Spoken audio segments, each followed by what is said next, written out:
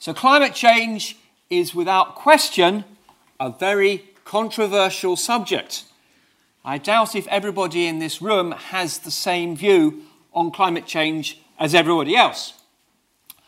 Unlike most areas of mathematics, when I do climate change work, I come into contact with all sorts of different people, including American politicians. So it is important, and it is a meeting point of scientists, mathematicians, and policymakers. Today I'm going to talk about the mathematics behind climate change, but I'd like to just advertise the fact that Gresham College has a professor of environmental science, and you can go and hear lots of wonderful lectures by her on the impacts of climate change on the environment. But today I'm going to talk about the models that are used to help us understand what is going on. So about a month ago, the IPCC produced a big report. They produce a report once every 4 years on the future of the climate over the next few decades. And they base their report on climate models.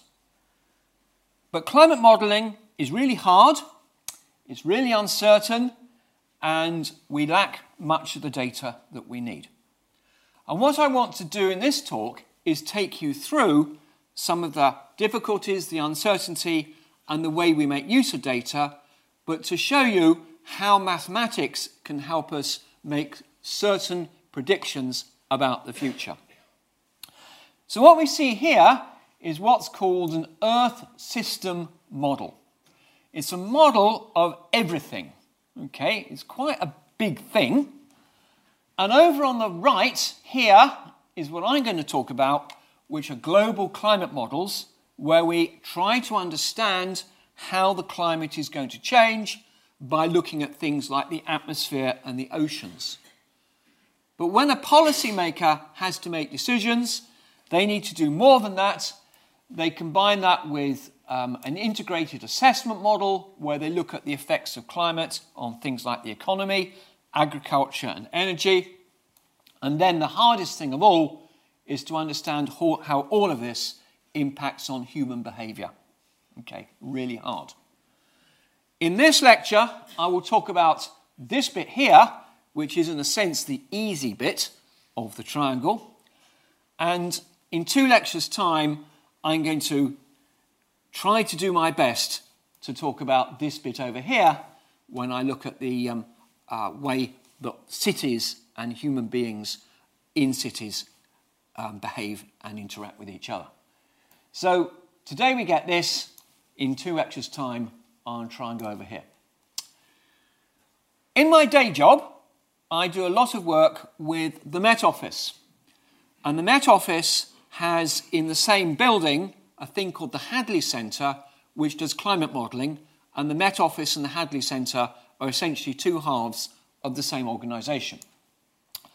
And the Met Office and the Hadley Centre together use what we call a hierarchy of models to predict the weather and the climate. There isn't really a difference between weather and climate. Climate is what we expect to get, weather is kind of what we actually get. Okay? But what we mean by that is weather is something I'm going to predict for tomorrow, and will test tomorrow by checking whether my forecast is okay. Climate is saying what's going to happen over much longer timescales and over longer spatial scales. So these are various models that are used by the Met Office, and down here, over short timescales and very good resolution, that's small length scales, we have modern weather forecasting models. So this is one I work with a lot, it's called MOGREPS, UKV, UK4. These are the sort of codes that are used by the Met Office every day to forecast your weather. If we go to much longer timescales, like 100 years or more, which is what we need to be able to forecast the climate in such a way that policymakers can take action and look at kind of in detail, which are these things over here, where we're trying to look at whole Earth systems and coupled models, we get these things here, like HADGEM, 3, which is kind of the best one we've got at the moment, and that will work over 100 years and over length scales of about 100 kilometres. So this is the sort of stuff that's going on in the kind of scientific world to try to understand the way our climate is changing. And as we get into this lecture, I'll be able to tell you a bit more about some of the worry bits going on inside these, and we can start to make an assessment about whether we believe them or not. Okay. But I thought I'd start the lecture with a little bit of the slightly controversial evidence for why most scientists think that the climate is changing. So we're going to have a look at some what we call official indicators of climate change. This is what the IPCC uses to base its recommendations on. Okay, well, until recently, climate change wasn't called climate change at all. It was called global warming. And one of the key indicators that the climate is changing is that things are getting warmer. So here's a picture I really like. This is a picture of the temperature of the Earth over the last 2,000 or so years. Now, just to explain a bit about this picture, the Met Office was founded about 150 years ago. And what's interesting is that the guy that founded the Met Office was the sea captain of the boat that HMS Beagle that Darwin sailed to the Galapagos in. So that was Admiral Fitzroy. There's a kind of nice link there. So modern weather forecasting and modern data is 150 years old. If you want to go back further, we use what we call proxy data. So we might look at tree rings, for example. The thicker a tree ring is, the warmer the season. We might look at ice and measure the amount of oxygen of certain isotopes in the ice, and that again tells us what the temperature was. Or you might have historical data, such as French wine vineyards. You get a lot of interesting data from them. And you do. It's a bad harvest. They sure as hell know. Okay, so by using proxy data, you can go back a long way. We'll look presently at going back over 1 million years, but this is going back 2,000 years. Here we have various different graphs, and the reason you have different graphs is that proxy data can give you slightly different answers. And this is the temperature relative to the mean over that time.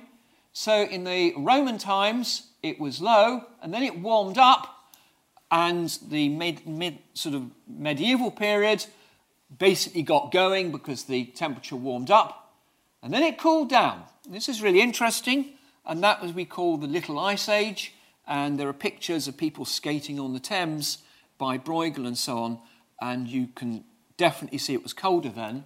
So it cooled down quite a bit, but then since about 1800, which is when the Industrial Revolution got going, the temperature has been going up and up and up and up until I think 2016 was the warmest year on record when that graph was taken. So the temperatures are definitely going up.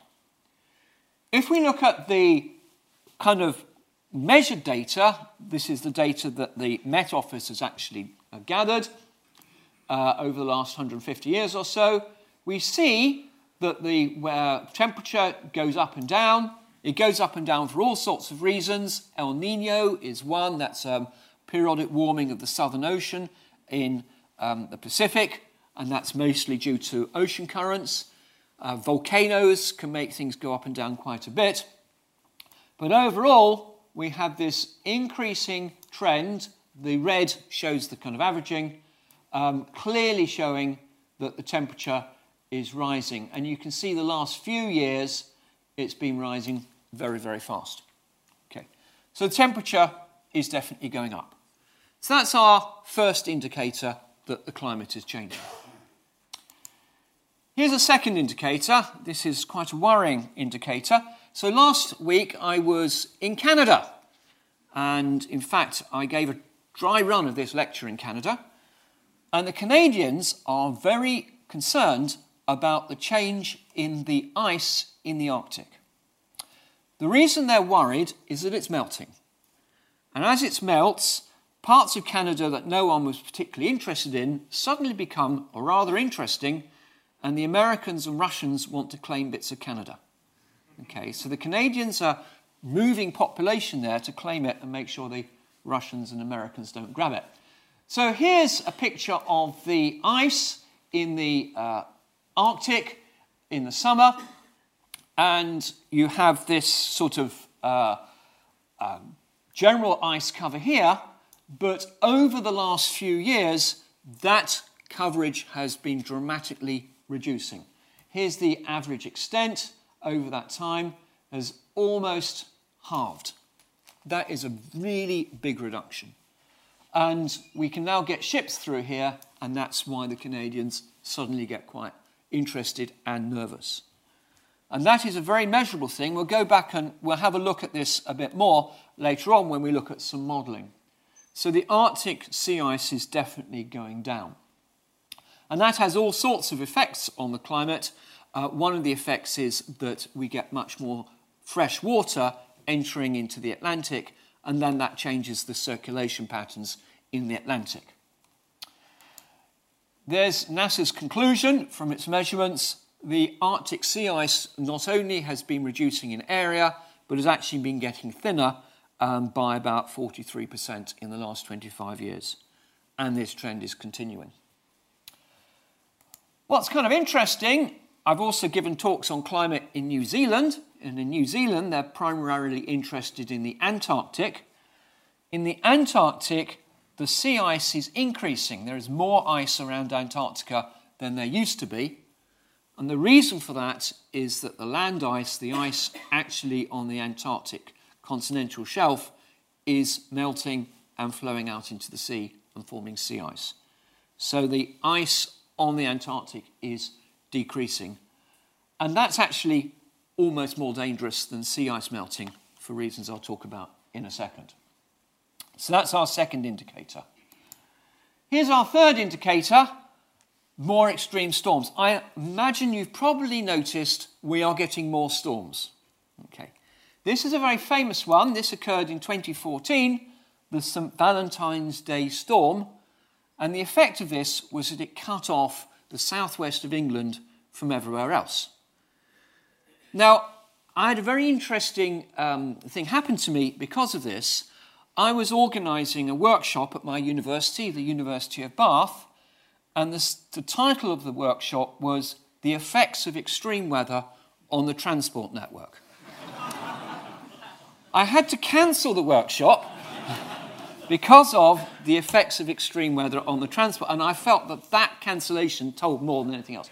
So the Met Office couldn't get to me because of the weather, ironically. So this is the St. Valentine's Day storm. This is the effect of that down in Torquay in Devon. And as I said, the railway network was cut in half and we were isolated for some time. And I couldn't get to London, couldn't get anywhere. And my university is on top of a hill, so we were kind of okay, but there were a lot of floods. Are these an indicator of climate change? Almost certainly yes. Let's have a look at some statistics. This is a count of the number of storms in the North Atlantic. A tropical storm has to have a certain intensity to count, and then you can just see how many you get. And here's the kind of figures that you're getting, which were kind of jogging around underneath this level. And then in recent years, the frequency has absolutely gone through the roof. So we are certainly getting more extreme weather events. If we look at temperature, again, the number of extreme heat events is increasing. And actually this is worrying. Storms, flooding, devastate property, kill a few people. Heat events kill people in the tens of thousands. So in the 2003, there was a heat wave in Europe and thousands of people died in that. So it's something we worry about a lot. And as you can see, the frequency of extreme events is certainly increasing. The reason behind this is to do with statistics. When we talk about global warming, the IPCC and the Paris Agreement have said that we need to keep average temperatures below 1.5 increase degrees. So they want to reduce the increase in average temperatures to be below 1.5 degrees centigrade over the next decade or so. You might think 1.5 degrees, that doesn't sound like very much, but it actually matters. This is a picture of what kind of happens when you change the average of something by a small amount. This here is a bell curve showing the kind of probability of getting, let's say, a hot day. And the probability is what we call a normal distribution. This is the kind of average here with the highest probability. And the hot events, that would be a kind of probability up there. If you change the mean, so you change the average temperature by 1.5 degrees centigrade, this curve moves over to the right. And this bit, which is what we call the tail, moves up a great deal. So a small move to the right lifts the tail up a great deal. And what that means is that the probability of an extreme event goes up far more than just the small change in the mean. It's in fact proportional to the exponential of the mean. So a small change in the mean value means a large change in extreme events, and therefore that is why we're getting more and more storms. It's extremely consistent with that sort of analysis. Sea level rise. This is again something we can measure. You can measure it by measuring tide tables or by satellite directly looking down on the sea.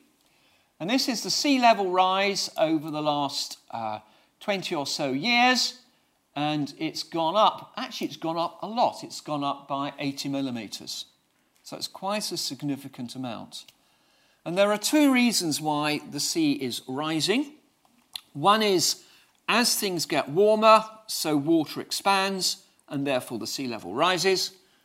And secondly, as ice melts from land, from Antarctica, and goes into the oceans, it raises the amount of water in the oceans, and therefore the water goes up.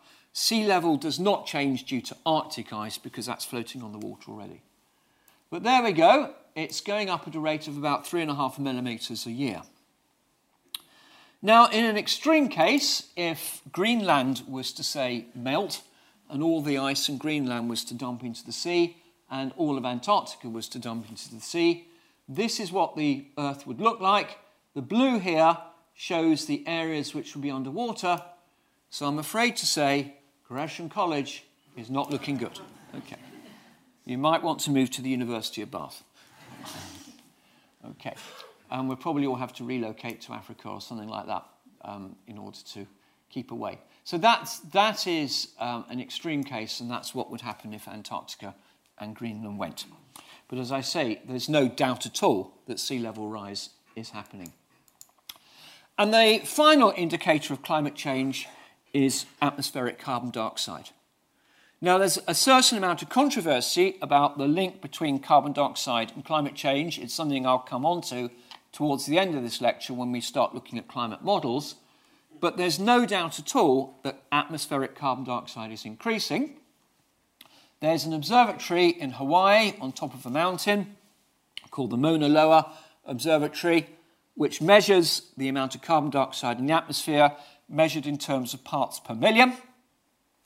And in 1960, it was 315 parts per million. Now it is 407 parts per million.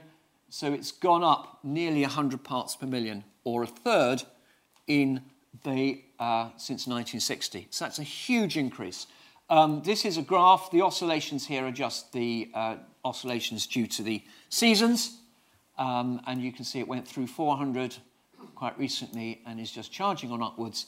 And it's going on upwards faster than a linear rate. So it really is increasing.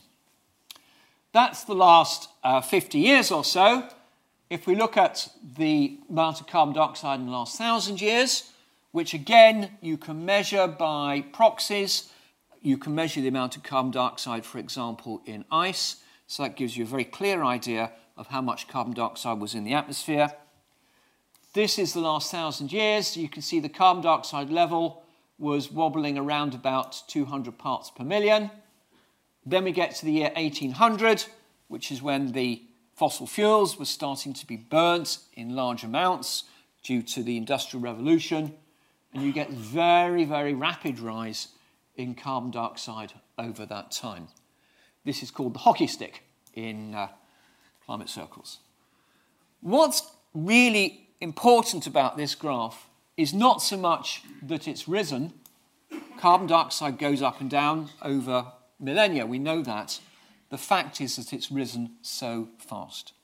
And we're not sure at all whether the Earth's systems can cope with that rapid rise.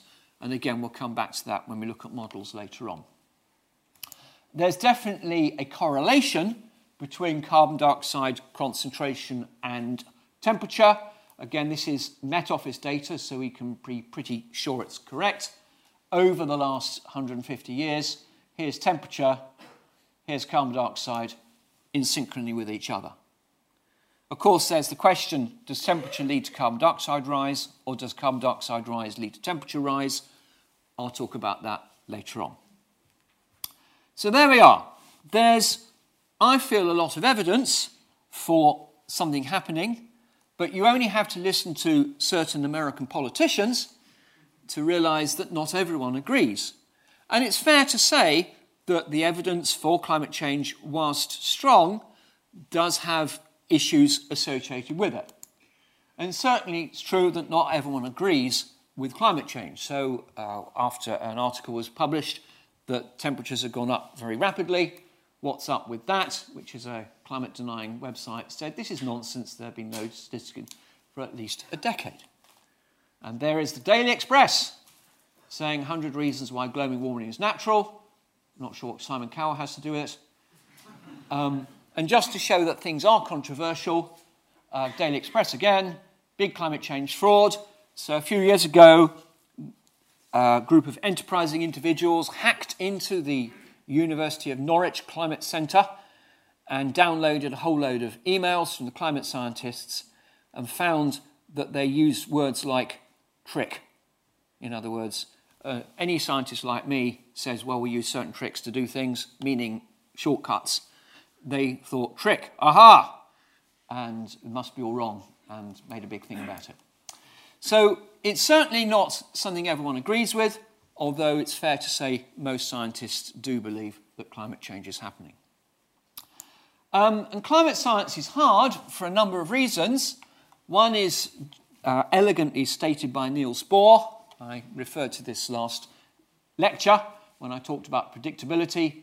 It is difficult to predict anything, especially about the future. This quote is also attributed to Yogi Berra, the baseball captain. Okay. And here are 4 reasons why climate change is hard. Firstly, there is data out there. Some of the data is definitely dodgy because you're trying to learn about things from, let's say, looking back into the past where we're not quite sure what happened, or in Antarctica where it's difficult to get measurements. And all data has statistical variation, and somehow you're trying to extract trends from data which is varying. And we'll have a look at that in a minute.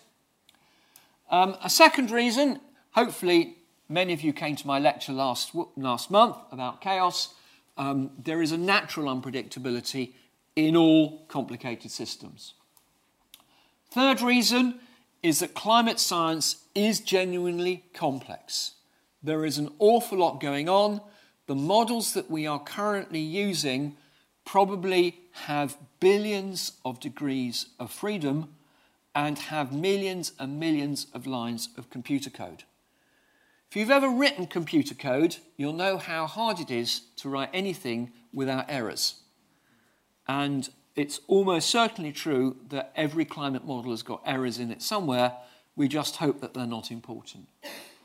And the final one, and this is something which climate skeptics often worry about, is how much of the climate change that I've talked about is due to human activity and how much of it is going to happen anyway, due to the Earth's natural variability.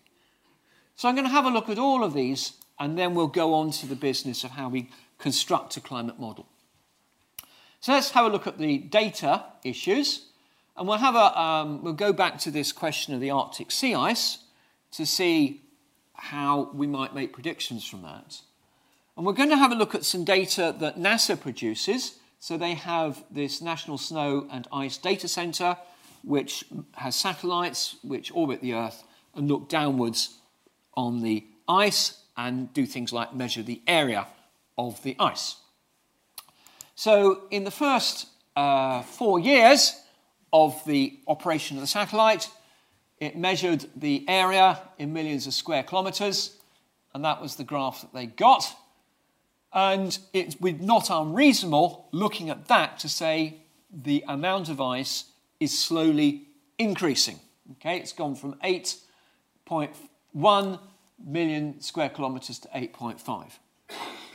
Okay, if we do the same thing over 10 years, there it is going up, and then it dramatically fell, and then went up again, and so on. And the best we could reasonably say from that 10 years is that the amount of ice is about constant. Okay, let's go a bit further. Over the next 20 or so years, we go up, we go down, we go up, we go all the way down, we go and all the way up. Again, there's some indication that things might be going down, but again, no one could absolutely for certain say on that amount of data. And there we are. If we'd use that, then we might conclude that nothing is really happening up in the Arctic. It's just slowly going up and down. But if you look at the last 30 years, a very different picture emerges. We see this variation, but now, as we look at more and more data, a very clear trend is emerging. And if we go right up to the date, you can see this trend is absolutely clear, that the amount of ice is going down, and it follows this monotonic downward trend. So you really have to kind of wait a bit with climate models to check that what's happening is happening, and it's not just statistical variation. The next slide's a bit worrying. If we continue that trend, then by the end of this century, all the ice has gone. In fact, I have colleagues in the Hadley Centre who have different models that predict all the ice will be gone in 30 years. So this is definitely something to worry about. But it shows how you need to kind of wait a while and be very careful about the way you make predictions based on the sort of data that we have. Last month, I talked about chaos. If you recall, I swung a pendulum. If you weren't here last month, go on to the Gresham website, have a look at my lecture. You'll find I swing a pendulum around. Climate models are what we call nonlinear. They have lots of feedback mechanisms in them. So increasing temperature means that rainfall patterns change, which means the temperature change. You've got this sort of feedback mechanism. And when you have nonlinear systems with lots of interacting things, they're not always particularly predictable. It is a fact that we cannot predict the weather more than a week in advance with any sort of accuracy. Don't let anyone tell you you can, because we can't. I can give you the weather tomorrow pretty accurately, in 5 days reasonably accurately, but after 10 days it's random numbers. And a normal objection that's made against climate modelling is if you can't predict the weather due to the nonlinear interactions and the resulting chaos, how on earth can you predict climate? And that's true enough, but what that means is that I couldn't predict in 10 years' time what's going to happen on the 13th of November in 10 years' time. It could be almost anything. It'll probably be cold and wet, knowing it's November. But what climate modelling can do is say there will be an overall trend in what's happening. So I can reasonably certainly predict that in 10 years' time, the average temperature in November will be higher than it is today, and the rainfall will probably be higher as well due to these extreme events. So climate modelling is all about average trends and the way things are generally happening. As I said before, climate is what you expect, but weather is what you get. Okay. I also expect in 10 years' time we're going to be able to predict the weather a bit more accurately, and next year when I talk about the future of computing, I'll talk a bit more about why that is so. Here is this other issue that is often talked about with related to climate change. How can we tell what is natural? How can we tell what is man-made? And one way we can get some idea is to go way back into the past and have a look at how the climate has changed over millions of years. Again, you might say, how can you do that? Well, the way we do that typically is we drill down into the ice in Greenland or in Antarctica. You extract ice cores. You can see the years in the ice cores by the layers and also by electrical measurements. You can measure the amount of oxygen. You can measure the amount of carbon dioxide, and that tells you a lot about the temperature and also the general amount of ice that there was on the Earth at that time. So this is one of my favourite and rather famous picture. This is showing what the climate's been doing for the last 500,000 years. So I'll just take you through this. There we have 450,000 years ago up to the current date. Here we have temperature measurements as determined by one ice core called the EPIC-A ice core. Here's the temperature from another ice core called the Vostok ice core, so that allows us independent measurements. Here is an estimate of the ice volume on the Earth by looking at the ice cores, where we've got low here and high here. And what's remarkable about this picture is we see a strong degree of regularity, what we call periodicity, in the climate. So the climate over the last 500,000 years has been going like a clock. And essentially, every 100,000 years, we have what we call a glacial cycle. And in the glacial cycle, we have a sudden warming, so the Earth goes up by about 10 degrees. Sudden means over a few thousand years. And then we have a slow cooling over a period of about 100,000 years. So we get this warming, cooling, warming, cooling, warming, cooling cycle, regular as clockwork, every 100,000 years.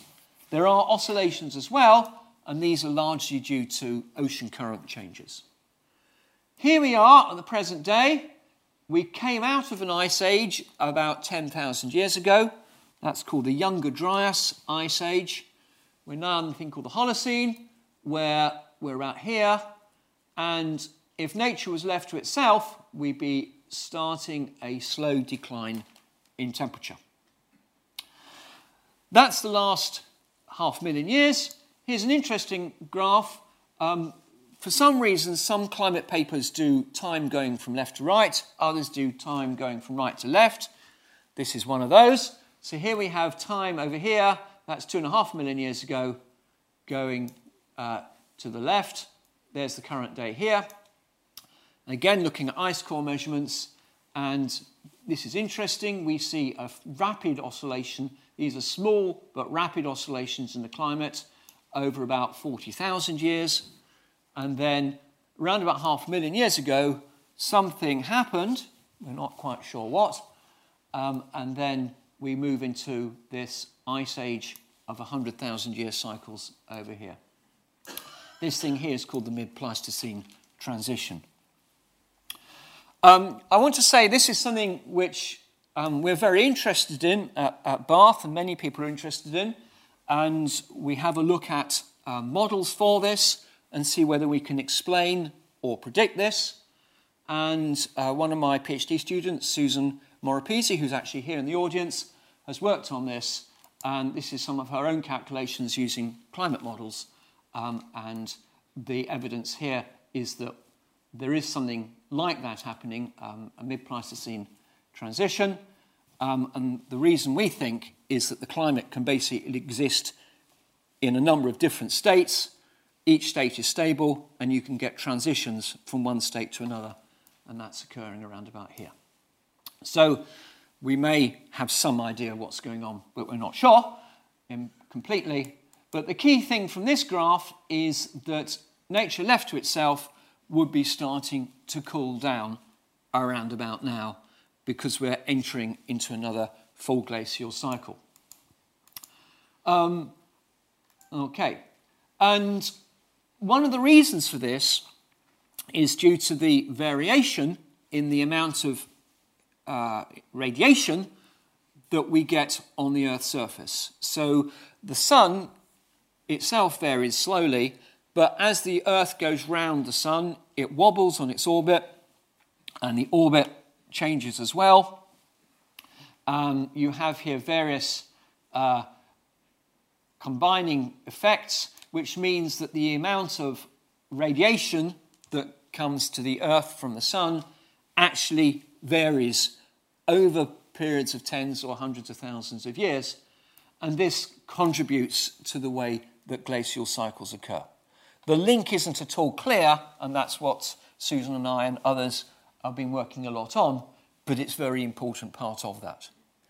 So the key sort of thing I want you to kind of think about here is that the effects of solar variation and various other things, combined with looking at past data, would indicate that the Earth should now be cooling rather than warming up.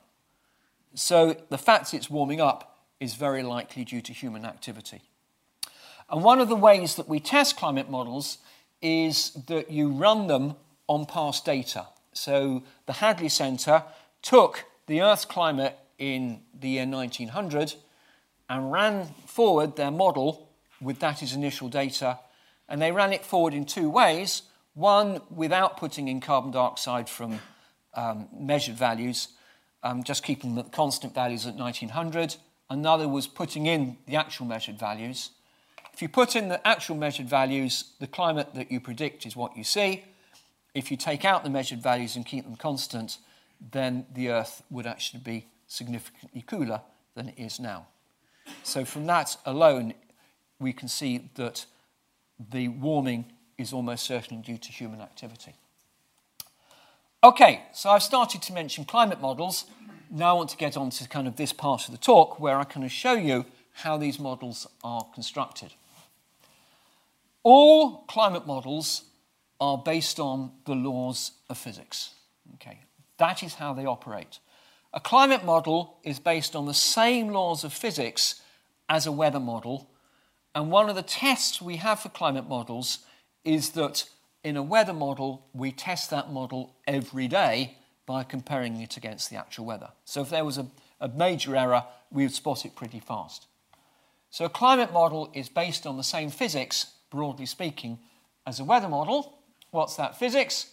Well, it's Isaac Newton describing the laws of motion, particularly of the air and of the oceans, combined with Kelvin, the great Irish scientist who in the 19th century worked out the laws of thermodynamics, the laws of heat.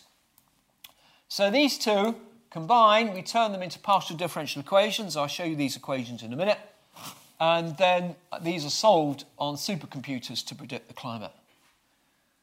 Just a small fact, the current supercomputers that are used by the Met Office and other climate centres to do all their calculations do trillions of calculations a second and take megawatts of energy to do this. Supercomputers are a not insignificant component in modern global warming. Okay. So we try and watch that. In a climate model, what you do is you try to assess all the different things that are going on, like things like air pressure, air velocity, and so on. You build in solar radiation and so on and so on. You take all these quantities and you write down differential equations to describe them. And the next slide is the key mathematical slide of the talk. That is the equations. To be accurate, those are the equations for weather. So these are the equations that the Met Office solves every day to predict your weather. These are the equations that I, when I'm doing my research, try to advise the Met Office on how to solve accurately. This is momentum, density, temperature, moisture, and pressure. These are the equations we're pretty certain we understand because they are the weather equations. And then what you do with climate is you add into these equations all the other complexities of what's going on. I'll whiz forward so I can get onto that. And this is the sort of complexity you might add. So in the 70s, they were putting in carbon dioxide and rain and so on. And then in the 80s, starting to look at the effects of vegetation and ice, and later on starting to look at really quite deeply into the chemistry of the atmosphere, the effects of plant and soil, biology in the ocean. Plankton in the ocean is really, really important contributor to the way carbon dioxide moves around the planet. And these are all tested mostly by comparing them with past data. This is what we call hindcasting, where we take one calculation, we look at the climate in the past and see whether we can reproduce it. Okay. And that's how they're tested. I have certain worries about this. It's extremely easy to predict something in the past. Okay? Really easy. I know exactly what the weather was on the 13th of November 2013, for example. So I worry a bit about this. I also worry about the fact that our codes are so complicated. And what is typically done is that we look at a whole range of models, from simple models to complex. I call these good, bad, and ugly. So a good model is something where we can test it, we can make predictions, and we can compare them against the data. A bad model is something where you basically can't do that, and I would regard most of our modern climate models as ugly. They're somewhere between. They're very complex, and you can test some bits, and you can't test others. Okay. But this is a trade slide from the Met Office showing where we are at the moment with all the complexity. Every single one of these would be thousands of lines of code combining together to give these complicated climate models. And each of these we try and test individually to try to build up a reasonably reliable thing. But modern climate modelling, not only does it try to predict things, but it also tries to estimate the uncertainty in the predictions that you make, and also what we'd call the sensitivity in what you make. So if you do change the data a bit or change parameters, we understand how the answer would change as well. I can't take you through a full climate model. That would take forever. But what I want to do is have a look at some of the simpler models to give you some idea about how we can formulate them and test them. And this is a sort of hierarchy that we have of current models. So there's the Earth system model that I introduced at the beginning of this talk, where you've got a very, very complicated thing with lots of things going on. These are the global climate models, which is what the Met Office works with. These are reduced climate models, which we use for testing, down to quite simple models. And the EBM, the energy balance model, is one I want to tell you about now, which is simple, we can test the physics, and yet is still quite predictive and allows us to make certain predictions about the effect on the climate of varying things. So let's have a look at an energy balance model. An energy balance model makes the assumption that the Earth is a single body with a single temperature. In other words, you average the temperature of the Earth out over all the different countries and over all time. So you have a single temperature measurement which will vary slowly, but we average out the daily effects and also across the continents. We then look at the energy coming into that system, which can only come from one place, which is the sun, and the energy coming out of that system, which is due to the Earth releasing energy back into space. This lovely picture, due to these people over here, shows the key thing is this number here, 342, which is the amount of energy that comes into us from the sun. That energy typically comes in short wavelengths. It then heats up the Earth, and that energy is then radiated back out into space. Some of it's absorbed into clouds, some of it gets all the way out into space.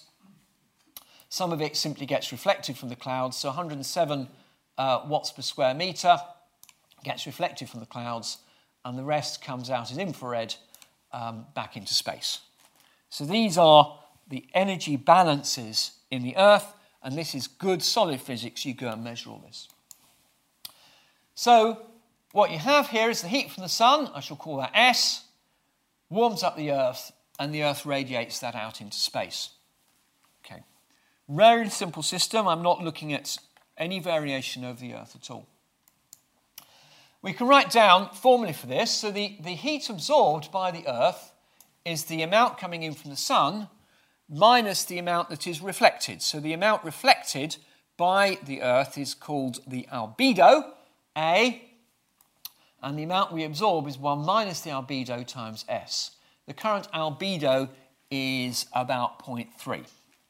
So we absorb 70% of the energy that comes in from the sun.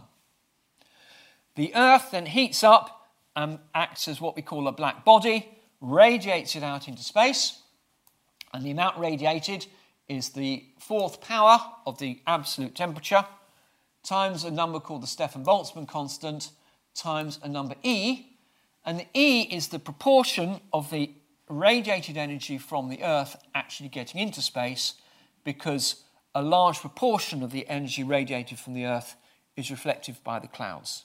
So the amount getting into space is about 30% of the amount radiated by the Earth. If we are on the moon, it will be more like 100%, because the moon doesn't have an atmosphere.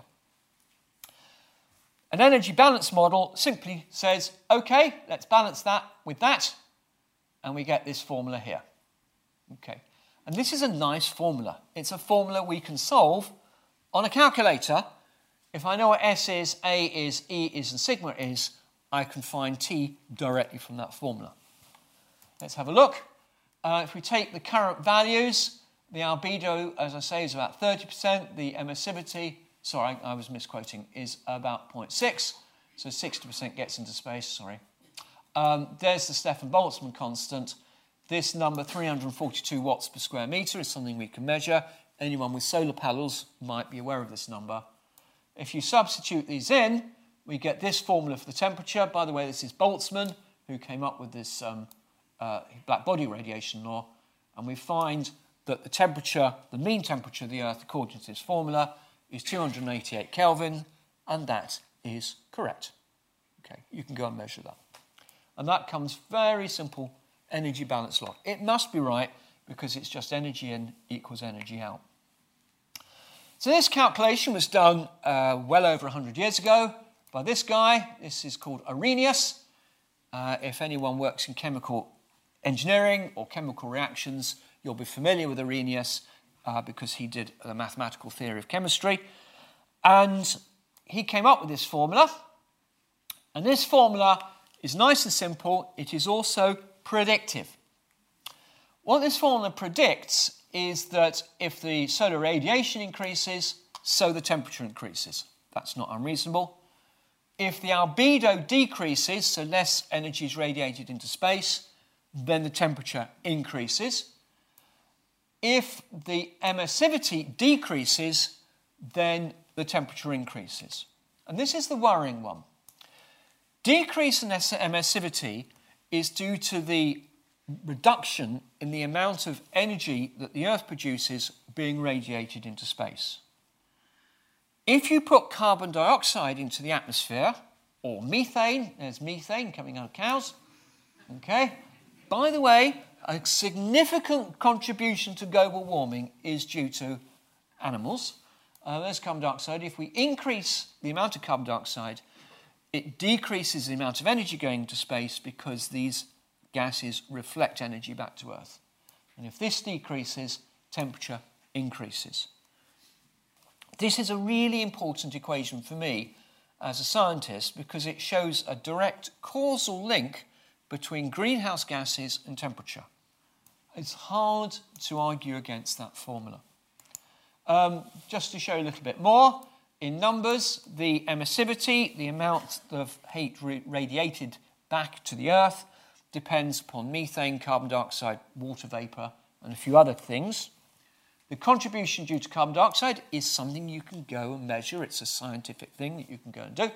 As the carbon dioxide increases, the emissivity definitely decreases. Here's the carbon dioxide graph we looked at earlier, wobbling around about 250 or so before the Industrial Revolution, and then whoomp, straight up to 400 over no time at all. And that is going up. That means that's going down, and that means that that's going up. Okay, and that model clearly predicts it. The problem with this model is that I haven't put in the kind of time variation, but this is so fast in any reasonable climate model that it's essentially instantaneous, and therefore the Earth isn't able to recover. Okay, and that is a direct consequence of this simple model. And we can use this simple model to check that our more complicated models are doing the right thing on average. So what do these complicated models do? Well, we use them to predict into the future.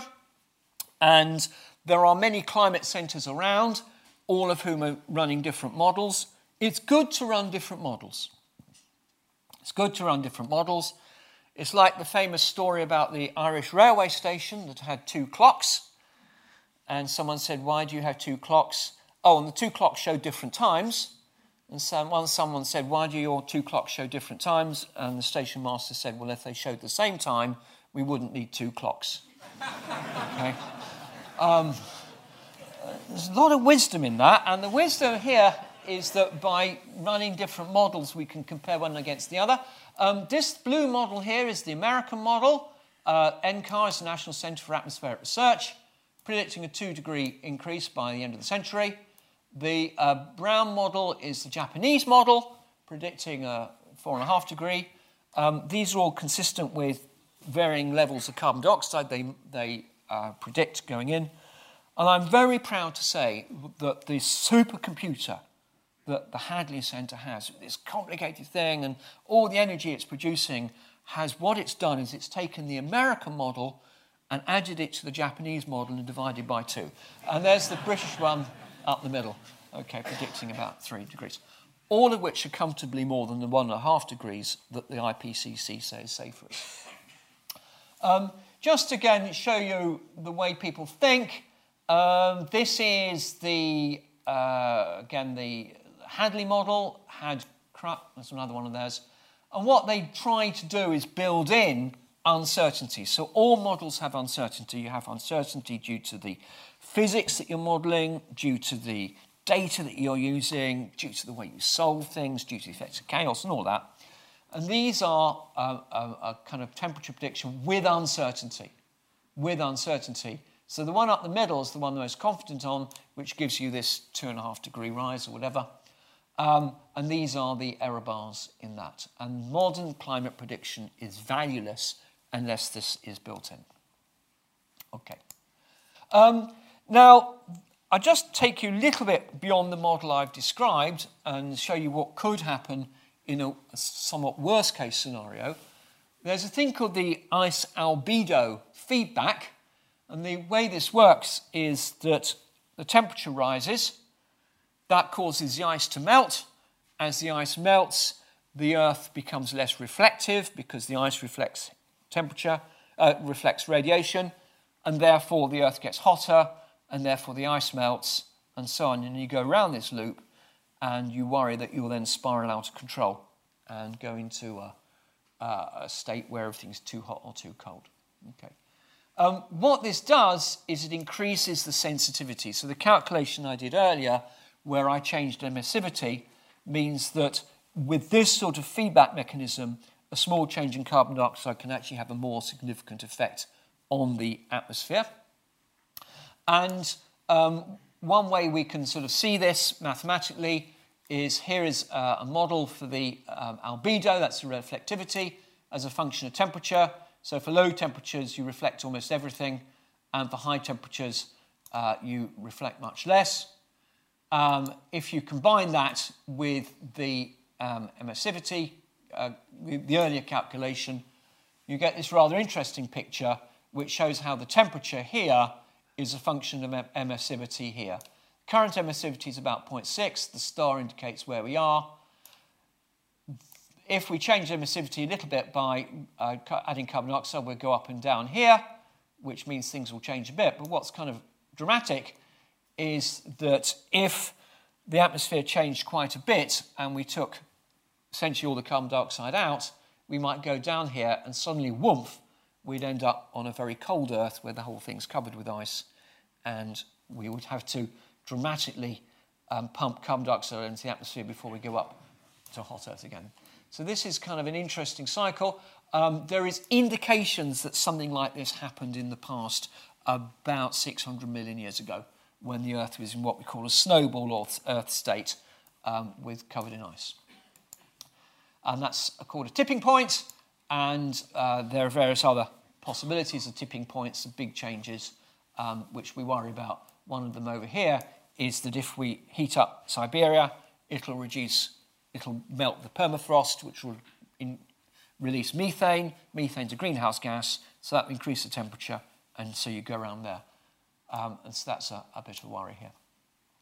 So I shall just finish on a slightly more cheerful note. Are we all doomed on the 50th anniversary of Dad's Army? Well, not necessarily. Of course, what all this is doing is helping us understand that something needs to be done, and various things that are being done. One is that there's a lot of work going on about not only reducing carbon dioxide, which is really good, but also capturing what we produce and storing it. Energy harvesting is something I'm very interested in, which is just extracting energy. When we produce energy, for example, those lights produce a lot of energy which we're not using. Can we extract the stuff we're not using and use that for something else? And of course, increased use of renewable energy, which is something I talked about a couple of lecture sessions ago. If anyone wants a really, really good read on this subject, David Mackay, who was the Chief Scientific Advisor to the government on environmental and climate issues, produced a wonderful book called Sustainable Energy Without the Hot Air. And that's free. You can download it from the internet, and is by far the best account of all of this I've ever read. Very sadly, David Mackay died a few years ago due to cancer, but this book is a marvellous testimony to his work. So just to conclude, there's my formula. That's my view on climate change. What, as a mathematician, can I do? Well, these sort of formulas help us understand the way we do need to change the way we put stuff into the atmosphere and the way we use energy. Mathematical models help us be more aware of what is happening and what we can do. But most importantly, and this is something I really, really couldn't say too strongly, whenever you hear politicians or anyone else talk about climate change, always think and use scientific judgment to try to work out what they're really trying to say and what's true and what isn't. And with that, thank you very much.